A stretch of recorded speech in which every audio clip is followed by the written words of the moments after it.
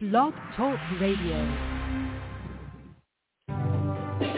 Live from Washington, D.C., it's Quintessential Listening, Poetry Online Radio. Now, here's your host, Dr. Michael Anthony Ingram.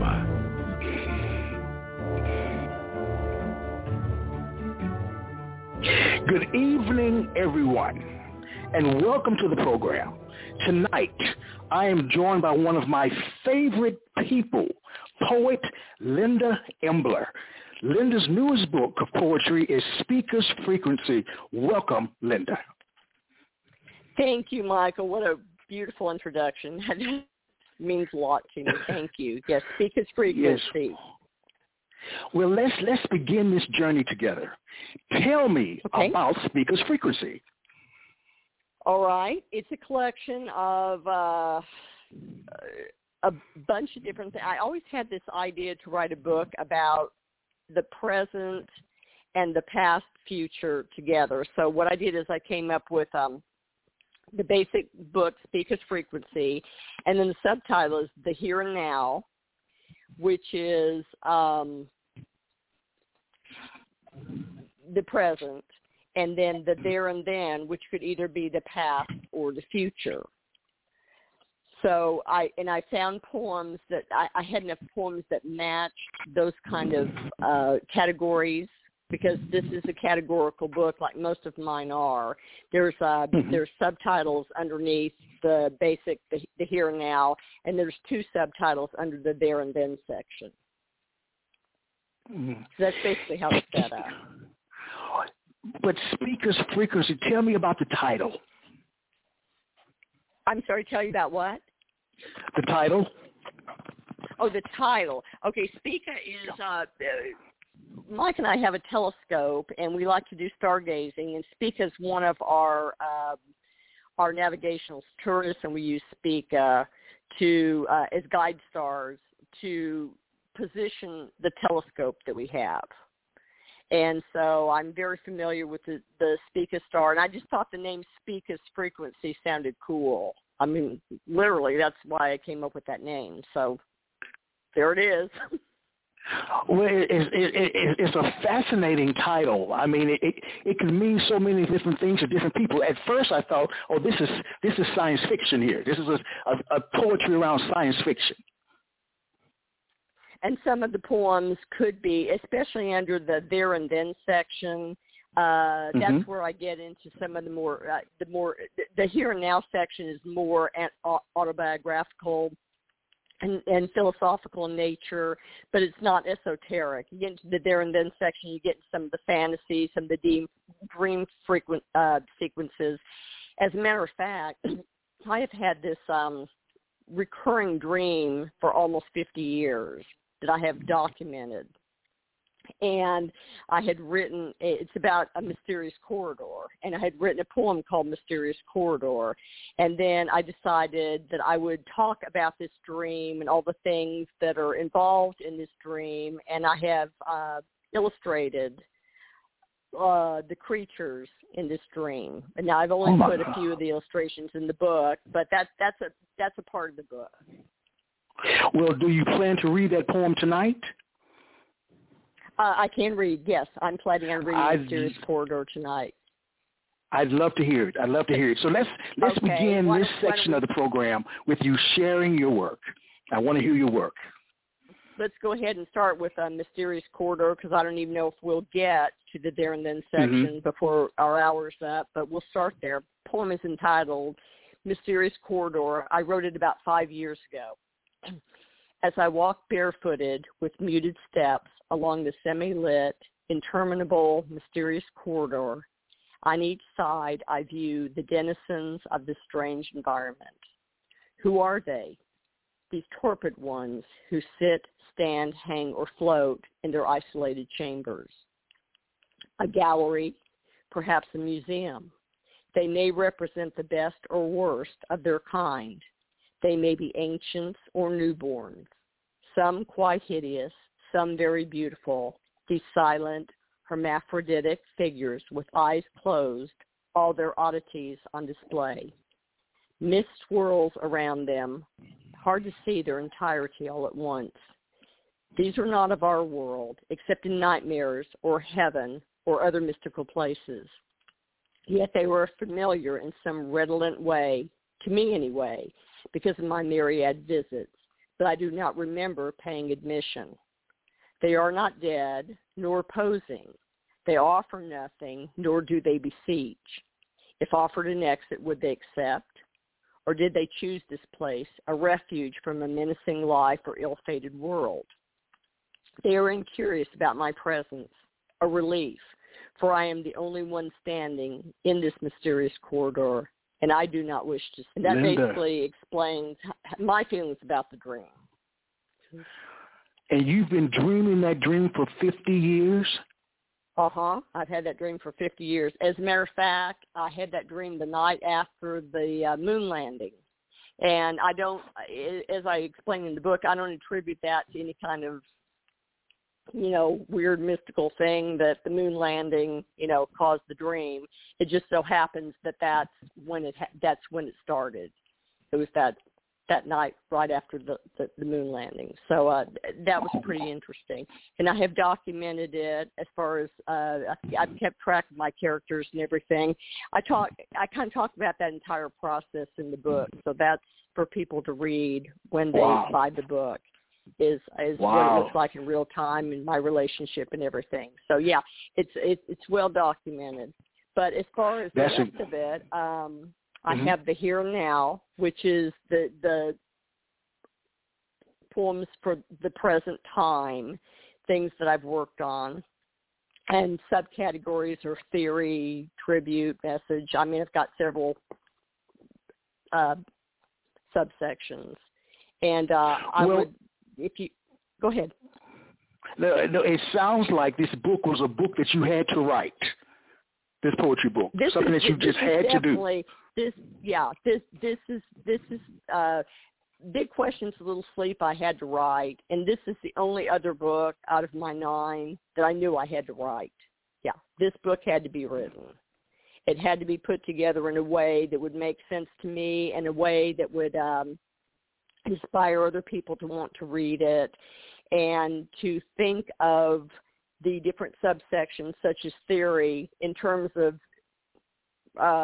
common experiences or just philosophical sorts of things. And I think once I read you my 3 poems from theory, you'll kind of understand what I'm talking about. And if you want me to, I can go ahead and do that right now, unless you have another question. No, please share. Okay. Please share. This is the theory section, and I have 3 poems I'm going to read here, and I'll let you know when I'm done so that people don't feel like they're left hanging. This first poem is called If Yellow Sang to Me. If yellow sang to me of bright sun's day, the consonants of corn on the cob served at picnics, sweet cream butter at the side.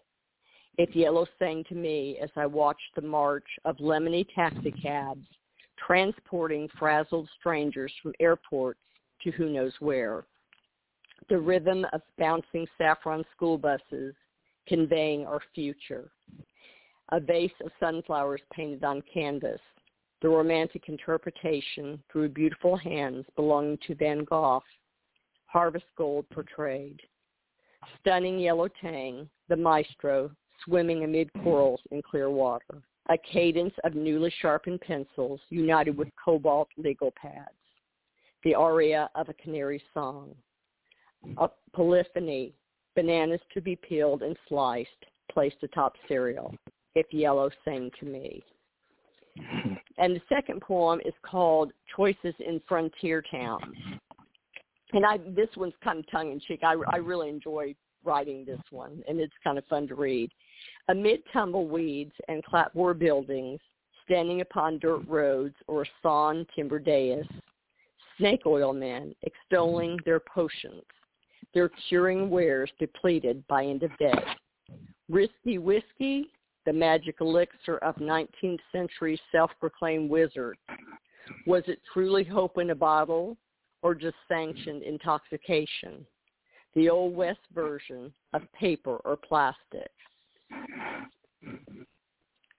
And the last one is called The Chain of Days. And this one very easily could have been put into the There and Then section because it's a little more philosophical and a little more, well, once I read it, I think you'll kind of see why it could have gone into the fantasy section. The Chain of Days and the Constant Succession of the Dead. Hard fathers, supine maidens with bright, creamy complexions, everyone selected beloved, young men at the height of their bronze manliness, the youngest taken only as a last resort. Wooden or steel frameworks of the cadaver stage surrounds them, along with pretty formations of flowers. The living do not know how easy it is, the straightforwardness of dying anywhere. The dead have forgotten the fundamental impact of grief upon the living, have overlooked the shock of our loss that moans inside our mortal coil. The deceased lie as clones. There's no pantomime, petrified limbs frozen in time, their voices joining the chant of the great silence. They use these newly developed skills to pose. Excuse me, I'm sorry. Lost my place here too. My allergies kill me at this time of year. To display the signature of their rock star recognitions, seemingly expressing beauty in the silence, testifying contentment in the stillness. In the usual galaxy of the visitations, sympathies emerge. There is indiscriminate unmasking of what is left, and suitable saints and sinners are revealed. Some of their essence must go elsewhere, because after centuries of their numbers swelling, we are not hemmed in where we stand, so they must be leaving room for us to tie into the link. That's the end of that section. Oh, wow. Tell me about crafting the theory around those particular poems and that section itself. Okay. If Yellow's saying to me, I just kind of thought, okay, how can first I made a list of things that were yellow, and then I thought, okay, how can I make this sound pretty? As if, synthesias, when you have, I think most probably listening know what it is, when you can, you have sounds that react to a visual, a painting might be in response to music. And so I thought, okay, what does the color yellow represent? Because that's not one of my favorite colors. So I thought, but I want to make it a pretty color. So yes. I really challenged myself to make it a pretty color because of the fact that yellow is not something I particularly care for. I don't hate it, but I'm not partial to it. So I thought of all the things that were yellow, and I thought, okay, how can I make this sound? For instance, the rhythm of bouncing saffron school buses conveying our future. Okay, the future is obviously the children on the bus. I mean, to me that's a beautiful image. And so I tried to do that. And then the stunning yellow tang. Of course, we have a tang swimming amid corals in clear water. And then things along that line. Taxicabs, transporting frazzled people to who knows where. A lot of times we wonder, I wonder who's in that taxi cab, and I wonder where they're going. Yes.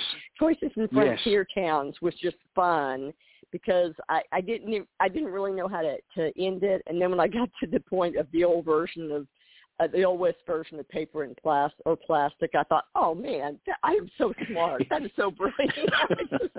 I just thought that sounded like a really cool way to. I really also like the line "risky whiskey." I like risky whiskey because it was kind of risky to drink whiskey back there. Because a lot of times people get poisoned. That is true. By it. Yeah, and then the Chain of Days was more about.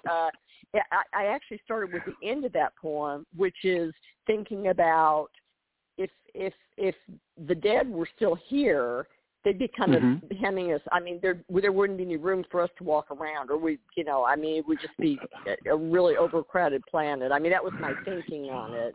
So they're leaving room for us to tie into the link. So they're going somewhere. Their essence is going somewhere, and while they're waiting for us, they're not getting in our way. They're letting us move around. So that was my thinking. I like the sound of that. Very nice. You know, well, as you know, this is a call-in show, Linda, and we have a couple of callers. Yes. Oh my God! Let's bring this first person in. Yes. Area code 912.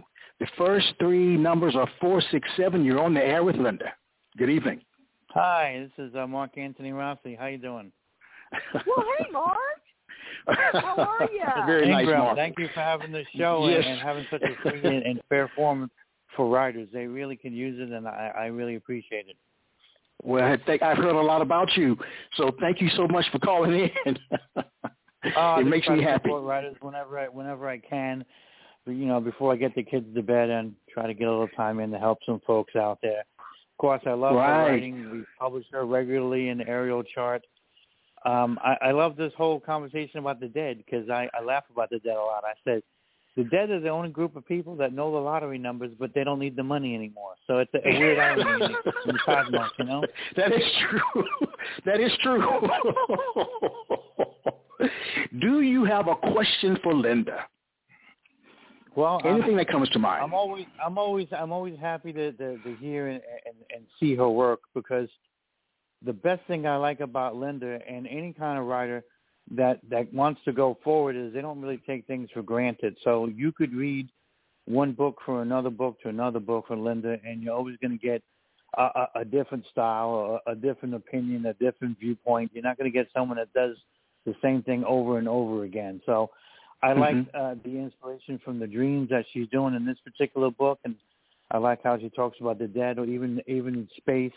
It's just the things that people don't always talk about in poetry.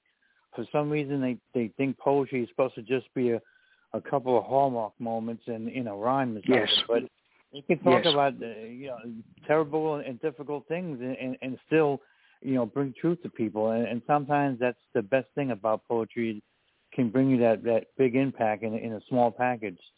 So I wanted to thank you for that, Linda. I like that, Thank Linda. you. That was very nice. That means a lot to me. Yeah, thank you. That means a lot. Well, that's the kind of work that she does, and I as a writer myself, sometimes I wish I did more of that. So, I think I'm following her sometimes, other than the other way around. All right. Well, thank you so much. Mark. And you never know, Mark, when I'll be in touch with you about being a guest on my show. So be ready. I'm free, and thank you very much for the invitation.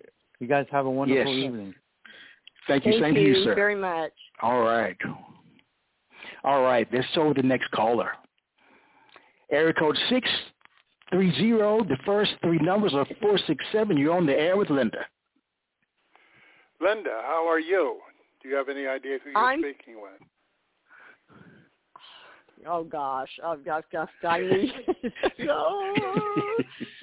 Oh my Can gosh. I ask you a personal question?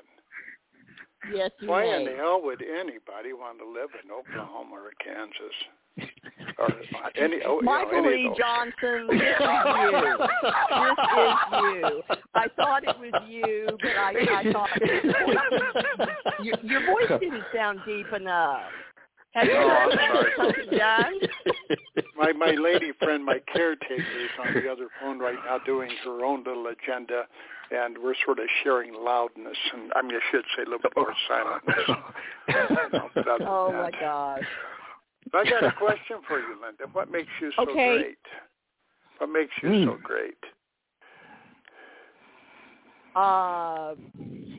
That is your opinion, and it's wonderful that you think that. I'm just an average person who has a passion for writing and likes to, and an avid reader. And I think I put those together, and whether it's great or not, to be honest with you, Michael, I don't love or even like everything I've ever written. But I do my best, and I try and make it interesting, and I try and make it so that it's understandable. I try to make it so that people have to ponder something about it. I think in my first book, I had a quote in there from Anton Chekhov. It says, an artist's job is not to answer questions, but to ask them. And I thought, that's the kind of writer I want to be. That's the kind of poet I want to be. I want people to be left with more questions and answers after they read something I wrote. In other words, in the particular third line, what did she mean by that? Or that's kind of an interesting way to think about that. Let me think about that a little bit more, and then people kind of develop questions based off that. So that's my style. All right. Well, that's sort of why I keep asking you questions, is because you like people to ask you questions, and I find you a bit of a mystery. And somebody who makes guitars and writes poetry and has some kind of a lover or a husband or something out there that knows what glue is all about and how to stick wooden pieces together and make them stick with clamps. I mean, that's pretty creative. Well, thank you. Thank you. Yeah. Well, it is. In all honesty, in all earnest, what I admire about Linda, or many things I admire about Linda, but one of them is living in Oklahoma. But the second thing is, by the way, I'm competing with my caretaker here. You can probably overhear her voice.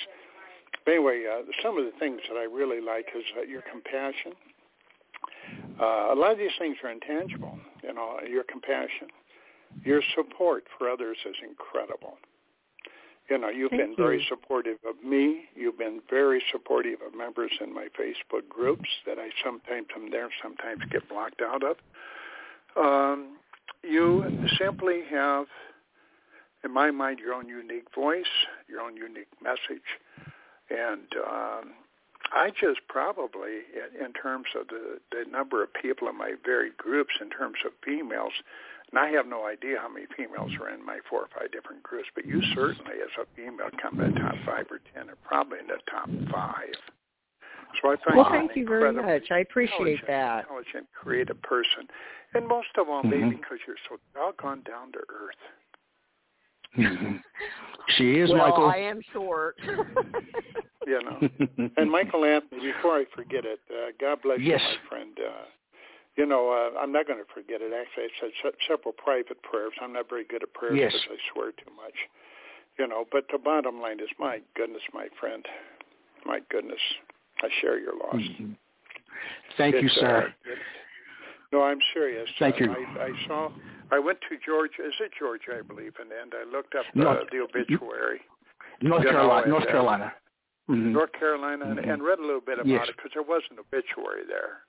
Yes. And I found it somehow, whatever, and not for sure exactly how, but gracious woman, obviously. She obviously raised a very intelligent, compassionate she sure did. person. Well, I could say black thank person, you, Michael. Whatever. Yes. Thank you, Michael. Appreciate you calling. You rest up. All right. Thank you, sir. Until next time, Michael. I'm just going to hang in here, and I'm listening on the phone for now. And when my lady friend gets off the phone, I'm going to probably go back to listening to it online. But anyway, you guys go back to what you're doing. Okay. We've got one more caller, Linda. Oh, okay. We've got one more caller. Great. Okay. All right. Gosh. All right, area code 928. The first 3 numbers are 503. You're on the air with Linda. Hello, Linda. How are you? This is Donald Dean Mace. This is Donald. Good evening. I'm sorry, say it again. Yeah, this is Donald. You know me also from Ariel Chart. I wanted to yes, Donald May. Okay, I'm sorry. My ears weren't working very well. How are you, Donald? I'm doing great. How about you? Hey, I'm great. Thank you. I want to read a couple of lines of one of your poems. I thought it was really beautifully done. And it's called My Crowded Bed. Really nicely done. And it goes like this. Just the first part of it was, every night I fall asleep with them, the dead, those living yet so very distant, an old friend, family. They come when my dreams call them, or they show up uninvited on the front porch of my mind, where they knock or ring until I answer. I just thought that was really beautiful. Nice job, Linda. Oh, thank you. Yes, that was My Crowded Dead. Yeah, and Michael, I don't have that one in front of me. Thank you, Donald, for bringing that one up. that poem is called My Crowded Bed, and it's all about all the people. And the last line is something along the line of, "They help me endure the dark." Regardless of whether they ring the bell or whether I bring them to the forefront of my mind or they force themselves to the forefront of my mind, they're the people I love, and they help me endure the dark. So that's really what that poem is about, and that one was published in Ariel Chart. Oh, very nice. Yeah, that was quite nice. Thank you, Donald. Do you have a question in Donald, addition? thank you. Yeah. It's good to hear from you. And by the way, Donald, you need to get Donald on your show too. He's awesome. Okay. All right. You've got a question, sir.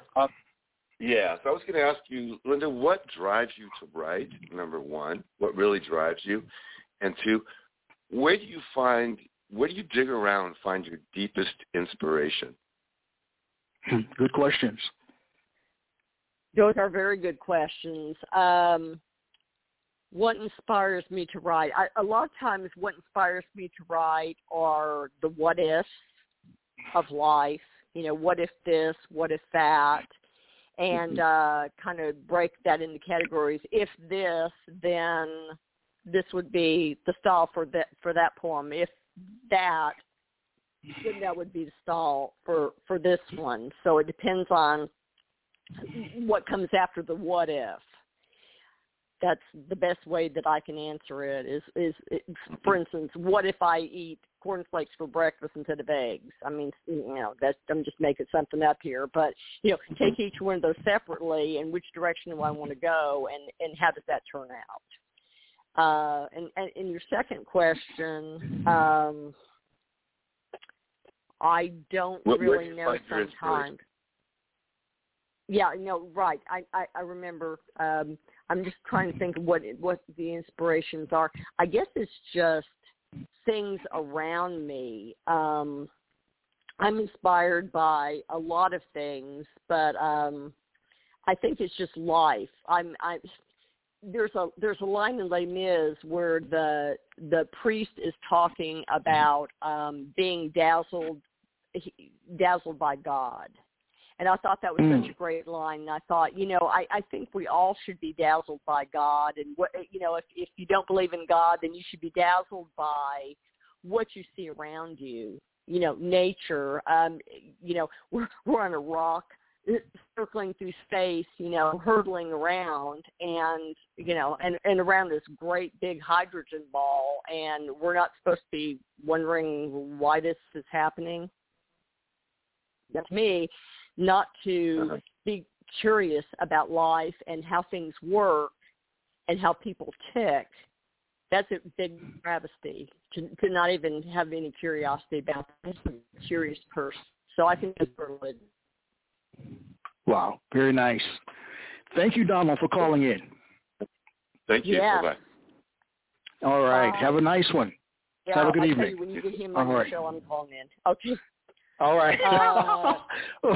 Let's take a brief break, Linda, and we'll be right back, all right? Yes.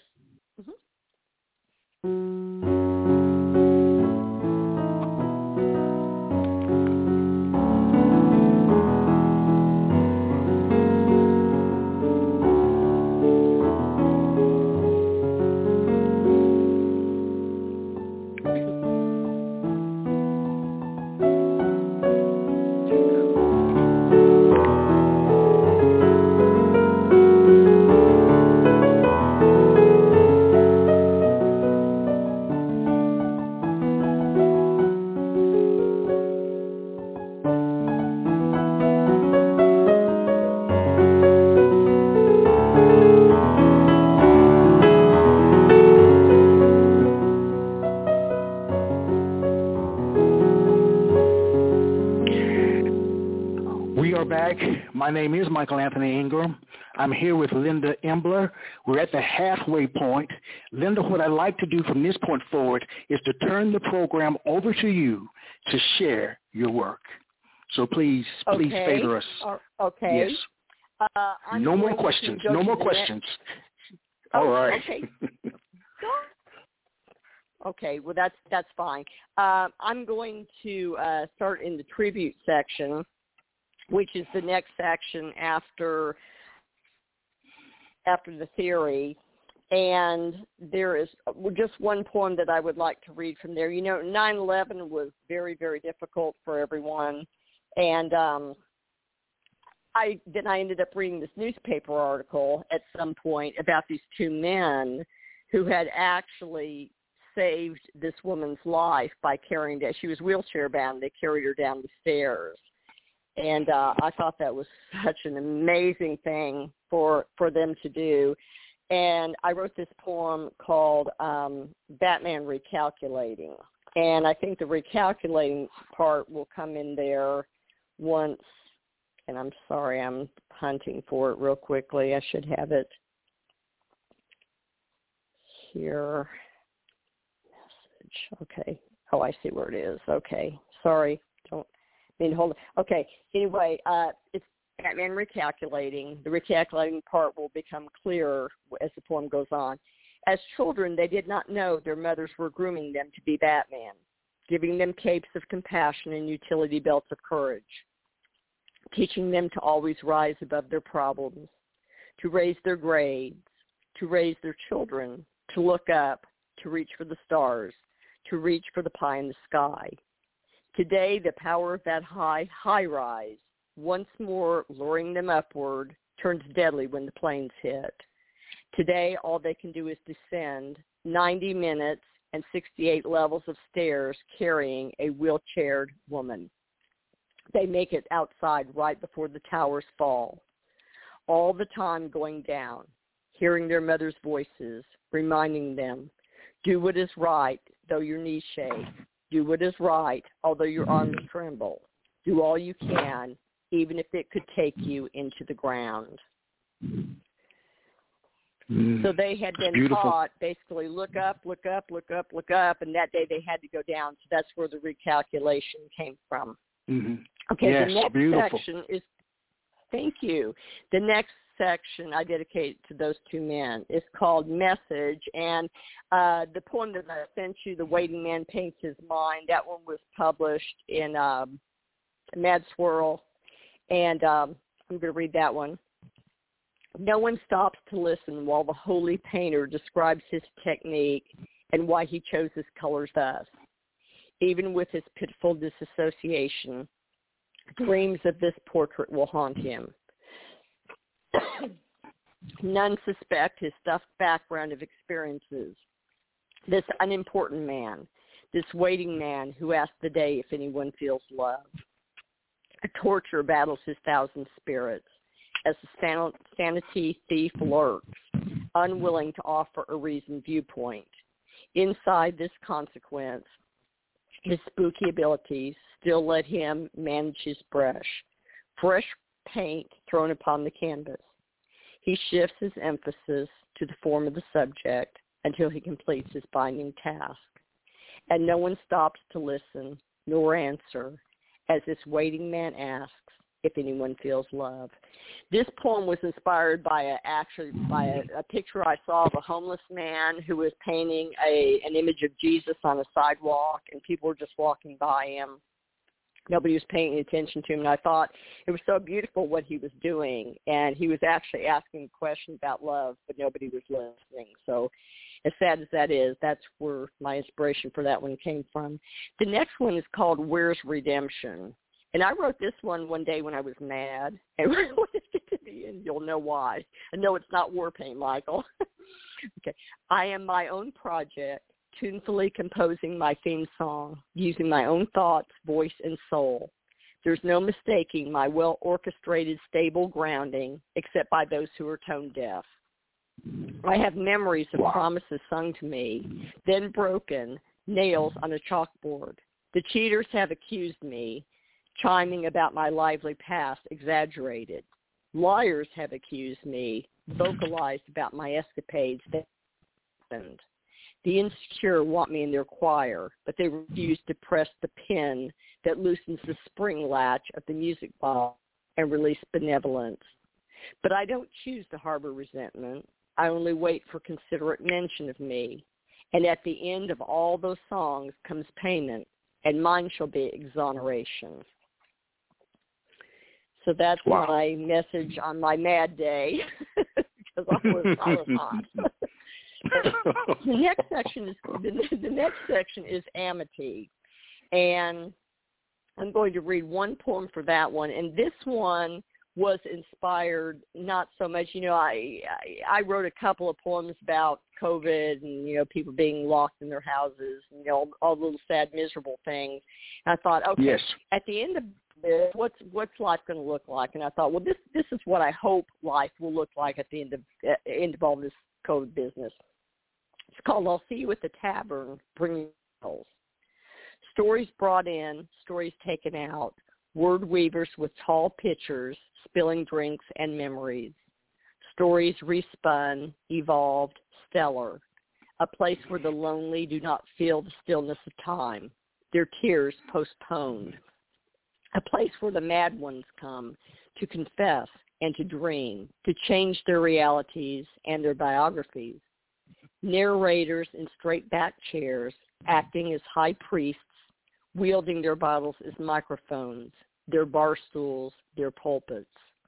As shadows bloom while night creeps forward and shades of gray fill the room, the hi-hats have as much chance to fall from a stool as anyone else. I'll see you at the tavern. Bring your tales.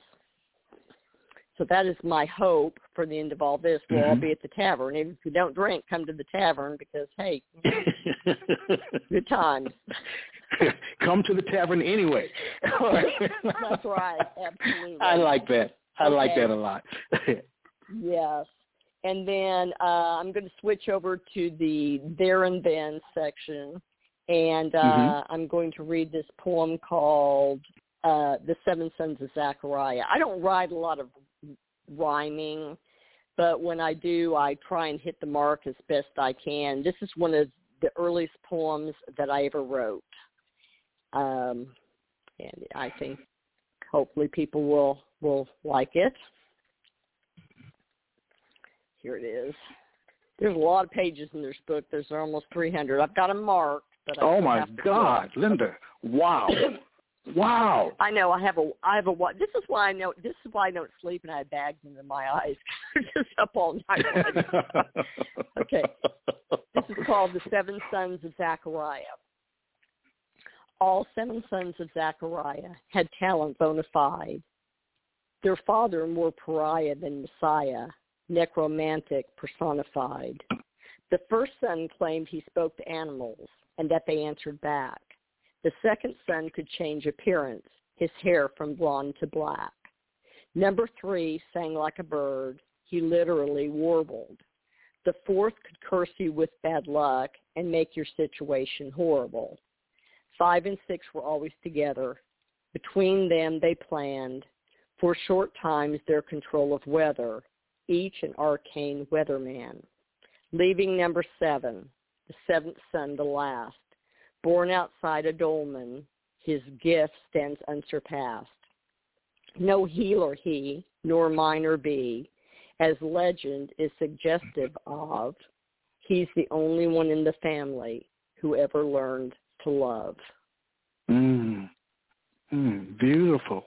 Beautiful. Thank you. That was so touching. And then, that's so touching. Oh, I'm sorry? I said that was so touching. So touching piece. Oh, thank you. Thank you. Yeah, I like that one. That's one of my rhyming ones that I felt like was based on stuff.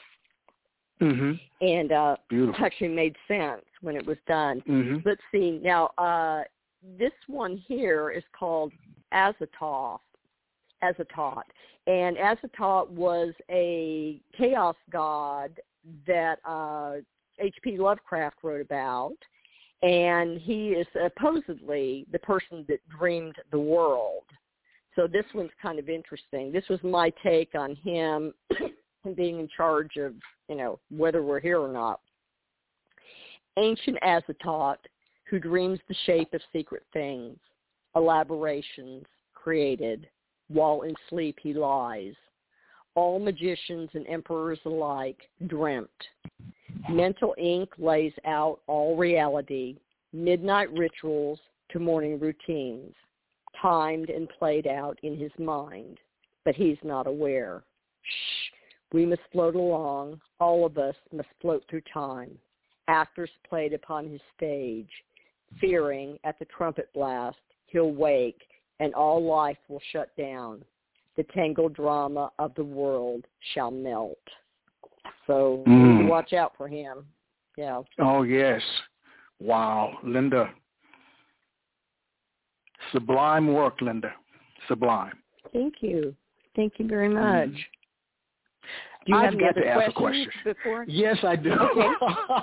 I would not be me if I did not ask. I know. If I didn't ask these questions, I'm bubbling over with questions. Okay, Spica's frequency, 300 pages. What did you learn about yourself writing this book? I think I'm obsessive compulsive for one thing. Okay. Because it was hard. It was really hard to know where to stop. But I had so much, so many poems per section, and I thought, okay, now I'm going to pare it down, which I did. But I knew that I had to have. I tried to make. Not quite even, but I thought, okay, if I have a subtitle that says Here and Now, it's got however many poems in it, and then I've got a subtitle called There and Then, and it only has 3 poems in it. People are going to be a little irritated. They're going to want to know where the rest of the There and Then went. So I felt like I, kind of needed to put a little bit more. It's a shorter section, but it's so that's, I don't know, I write a lot, and it's got to fit somewhere. And I feel like for each of these sections that I came up with, the Waiting Man paints his mind. That could very well go under a tribute section. That could go under amity. That could go under humanity. I mean, but I decided to put it under message because the message is clear. We need to answer that question ourselves, whether he's the one asking or we're the ones asking. It needs to be asked. Were there any surprises? Any surprises? I don't know. That's about your writing style, about life, about anything. Anything surprise you about this book? No, nothing really surprised me other than I realized that I almost didn't put Where's Redemption in there, which, by the way, was nominated for a Best of the Net. Oh, really? Chart, Congratulations. Really cool. Yeah, that one was. Yes. Mark Anthony Rossi nominated that one for Best of the Net. He really liked it. And, of course, I really liked it. Like I said, that was my mad one. And so I think leaving that one in there was probably a surprise because basically what I say at the very beginning, inside the book, I've got a dedication to all. I've got humanity, born of water, living of air, buried of fire or earth, and then Spica's frequency across the universe. How vast the human heart and how far-reaching memories can be when seen from within the stars. And I thought, okay, most of the books about love, about dignity, about sacrifice, about missing people we love, learning to connect. And then I think the fact that I wouldn't take Where's Redemption, which is a great poem, I love it, but it's my mad poem. I think leaving that one in there, I thought, okay, I'm just going to do it. But then I realized, wow, I left that one in there because it could go in another book very easily. But that's where I decided to keep it. Now I want to read you one that's. Oh, go ahead. I'm sorry. No, please. I'm enjoying this. Okay. This one is one of those what ifs. And it's under the category of There and Then. It's called Her Charcoal Cape. And I saw a picture of this woman wearing a cape. and I thought, okay, what's this woman's story? Because I'm always asking myself, things like that. Or who is this person? What? Anyway, I just created a biography for her. So here it is.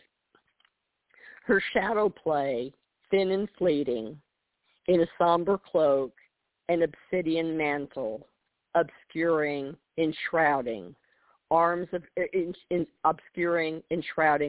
great length. The Stygian wrap disguises the glint of the blade. She, on the streets of Whitechapel, no need for ambush. Who would suspect another woman who, while matching steps, was indeed stalking women, searching abdomens for her long-lost babe when grief has turned to madness? Now, that poem has two layers in it. First of all, I'm referring to Jack the Ripper, because that's where where he was in Whitechapel. Mm-hmm. And then, what if she were a woman? Why would she be doing this? Well, she's doing this because she's looking for her dead child. Wow. Searching for abdomens for her long-lost babe when grief has turned to madness. This is where my mind goes. So, Michael Lee asked what my inspiration, Donald asked what my inspirations are. Too much Twilight Zone, maybe. Well, this is a good question for you then. Do you try to be more original or to deliver to your readers what they want? How does that work for you? You've written 9 books. That's an excellent question. No, that's an excellent question. My answer is very simple. I write for myself. I read for an audience. I read for an audience. I've read at ladies' red hat luncheons, and I read some. I wouldn't read any of this stuff to them there. I read stuff about women, which when I read to them, it was my Red is the Sunrise book, which is all about women and raising children and this, all the womanly things. I don't think anything in this collection would particularly go in that book. If I were reading to a different type of, if I were reading to, say, a science fiction group, some of this stuff would go. So I choose carefully what I read. I try and make it so that my stuff is can be universally understood. But since this is a show where I'm talking about my writing and what my inspirations are, I'm kind of going with some different things. Right. I can understand that. Again, you've written 9 books, all right? If you could tell your younger writing self anything, what would it be? Well, I don't really have a younger writing self. Actually, that's not true. I do. When I was a young girl, everything had to rhyme. And it was all about nature, and that was great. Right. When you're 19 years old, that's kind of the thing. As I went into my teens and started listening to music, started listening to lyrics, I realized people are telling stories and they're asking questions about things. That's where I wanted. That's where I want to go. I really didn't start writing seriously until I retired. So I didn't know that. January 2015 was when I started writing. Poetry. Now, I'd always been a wordsmith. I'd always done newsletters at work and, all sorts of prose and things like that. But as far as poetry, I didn't have a slightest clue how to write a poem when I started. I just started writing. I thought I'd put something together and tried to figure it out. And I've learned a lot since then. I've read a lot of poetry, and I've read more books, and I've tried different styles. I think that's important to try to write in different styles. Yes. One last question, then we'll turn it over to you again for some more poems. Has a poem ever humbled or frightened you? One of your own. Yes, to both of those. And if you ask me to name them right off the top of my head, maybe it wasn't as traumatic as I thought. Has a poem ever frightened me? I think one of the ones that did frighten me was I wrote it's a rather long poem called Year Among the Stars, and it was about a little boy who, and it's actually, if I don't mind saying so, it's very well written. All right. It's taken at each, he's 1 year old when he passes away, but at each month, I attribute his actions to what he's learning how to do, whether it's learning how to play with water, which is when Scorpio's in Ascension and all this. I did a lot of research on it, both on the child development part and on the where the stars are in the sky. Oh, That's wow. a big interest of mine. It scared me because it was about him getting exposed to measles and dying from measles, and by 2 unvaccinated children. This is way back before this whole COVID thing started. Yes, so I thought, I don't know how a parent reading this would accept this, or how people, the anti-vaxxer people, would accept this poem if they read it. So that one, maybe scared isn't the word, maybe more worried. I was more worried about how that one might be accepted. But I've never gotten a hate letter about it. So, and don't start today, folks, okay? Okay. Okay. Yeah. I'm going to turn it over to you again to share some more of your work. Okay. I'm going to read a tribute poem. This one was fun to watch. It's called Empty Benches. And this one, ladies and gentlemen, is dedicated to all you poets out there or wannabe poets. If you've ever written a poem, this is dedicated to you, because we're all on the same page as far as what we're doing. One might comment, look at all those empty benches. Yet the poet sees an old woman who is a young girl rescued and raised a baby bird, a lonely man whose wife cancer took, a child reviewing to Santa, twins identical, a young woman engrossed in her novel, dreamers and schemers, leaders, teachers, cheaters, lovers and others, criers and liars and gentle tear dryers, smilers and beguilers, Anglophilers and reconcilers, addicts recovered and stars discovered, mothers and muggers, truckers and conductors, screamers and believers. For the poet, empty benches do not exist. Wow. Because we're so imaginative. I mean, we're creative people. So we see something, it's just got to be out there. Let's see. Look at my little list here. In Need of Company is another one. That one went under my connections. This is another one that I feel like it's this one very well could have gone under message, because there is a message to it. And I'm sorry, I'm flipping around here. I do have this. I am organized. Oh, I know that. You've written a 300-page book. Organization is important to you. Yes.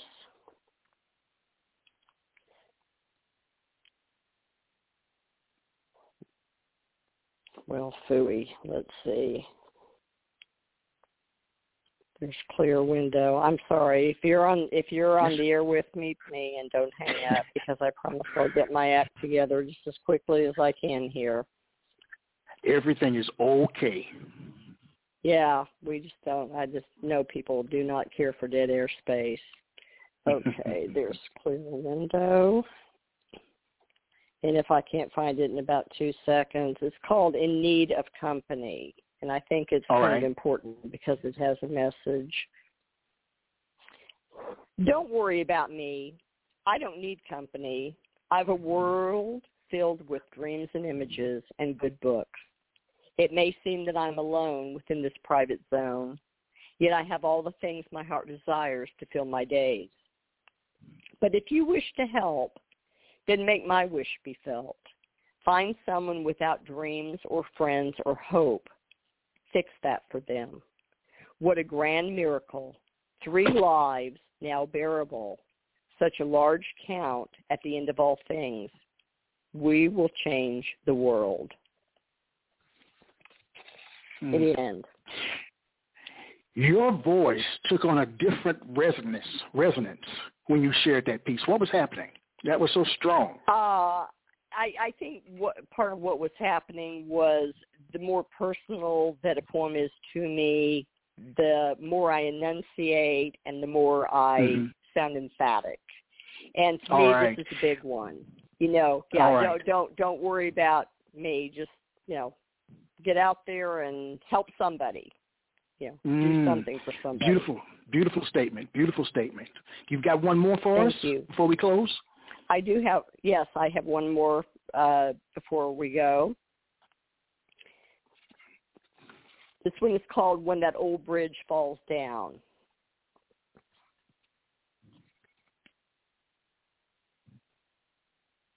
In dense dark, through a veiled hole, friending shadows and rocks, in a bid to connect with who is now left when that old bridge falls down. When war is done, when some forms of flesh have survived transmutation, how we now appear, pale and bestial, will be at odds with what is swirling within our beautiful hearts when that old bridge falls down. To see what's crumbling, this brave new world, our inheritance, to know that to rebuild will take new action, new thoughts, to feel inside that underground days must come to an end, to no longer look at others as if a wide river divides us, to understand bridges are meant to be links, not scaffolds used to stage rifts, when that old bridge falls down. The end. Wow. What do you hope that readers get from encountering your work? Back to the questions of questions. Back to what I said about Chekhov. An artist should not give as many answers as they give questions. Question everything. Be dazzled. Get out there and be dazzled. Smile, be kind, and be dazzled. Beautiful. As a writer, here's a fun question that I've started to ask lately. What would you choose as your spirit animal? What would you choose to be your spirit animal or mascot, and why? Oh, Lord. I would choose a cow because, number one, I love cows, but I love cows for a reason. I love cows. Yeah, I do. Yeah, I do love cows very much. I think it's because they have those beautiful eyes, and they're so mellow. I mean, cows just kind of stand around. You don't ride them like you ride a horse, and you don't, teach them tricks like you do a dog, and they don't run and, hide under the bed like a cat. And they don't fly away. No, they don't. Away, so they're always just kind of, they're always just kind of there for you. They do require a lot of food, but then so do I. So, that we have that connection also. And they're just kind of mellow. They exist. And forget the beef and all that. We won't even go down that route. But okay. Yeah. Well, what's next for you creatively, my friend? Well, I actually have another book that's done, but I haven't done anything with it yet. I need to talk to Mark about it. Mark, if you're there, I'll be talking to you. It's a book of it's basically a book of Latin phrases, and then I wrote a poem based on what's in there. I have a couple of more books in the pipeline, but I need to kind of spread them out. I'm trying to do more in terms of SoundCloud, doing readings and things. I'm doing more translations. I just had 3 poems translated into Afrikaans by the talented Don Bukes, yes. Yes, and I know I have a Spanish translator in the pipeline. She's translating poems for me now. I also have a friend named Batsala in Mauritius, which is outside of Africa, and she does Mauritian Creole, and she also translates into French. So, but she's not starting until the 15th, so I'm waiting for her. So get some more translations done. Some of those other things that I've seen people do, I mean, I've had things translated before, but I really haven't spent as much time on it, and I haven't spent as much time doing live reading. I need to. Yes. Yeah, I was all ready to start going out and do live readings, Michael, and then COVID hit, and that kind of put a stopper on that. Put a damper on it. Yes. So, yes, I understand. Yeah, doing more interviews and just getting my work out there more. I'm really weak on promoting myself. I really am. I love the creative process, but the submitting is okay. But I love to read my work, but I don't want to be bragging about it, if that makes sense. Yeah, it does make sense. It does make sense. Yeah. Well, we've reached the end of our journey, Linda. Again, I think you're wonderful. I know, it seems to go so fast. But we had fun, didn't we? We did. Oh, I always so love talking with you. I do. Yes. I love talking with you. I love your questions. I love you taking the calls. Thank you. Great show. Thank you, as always. So much, sir. You're one of my favorite people. You're welcome back here anytime. Spica's frequency is available everywhere, I assume. Am I correct? It's available at Amazon. I can tell you that. Let's start there, and that. Yeah. All right, that's the best place to start. All right, my friend. Yes, take care. Is. Continue to be wonderful, and I'll talk to you soon. Okay, you too, sir. Thank you. Bye-bye. Yes. Good night, everyone.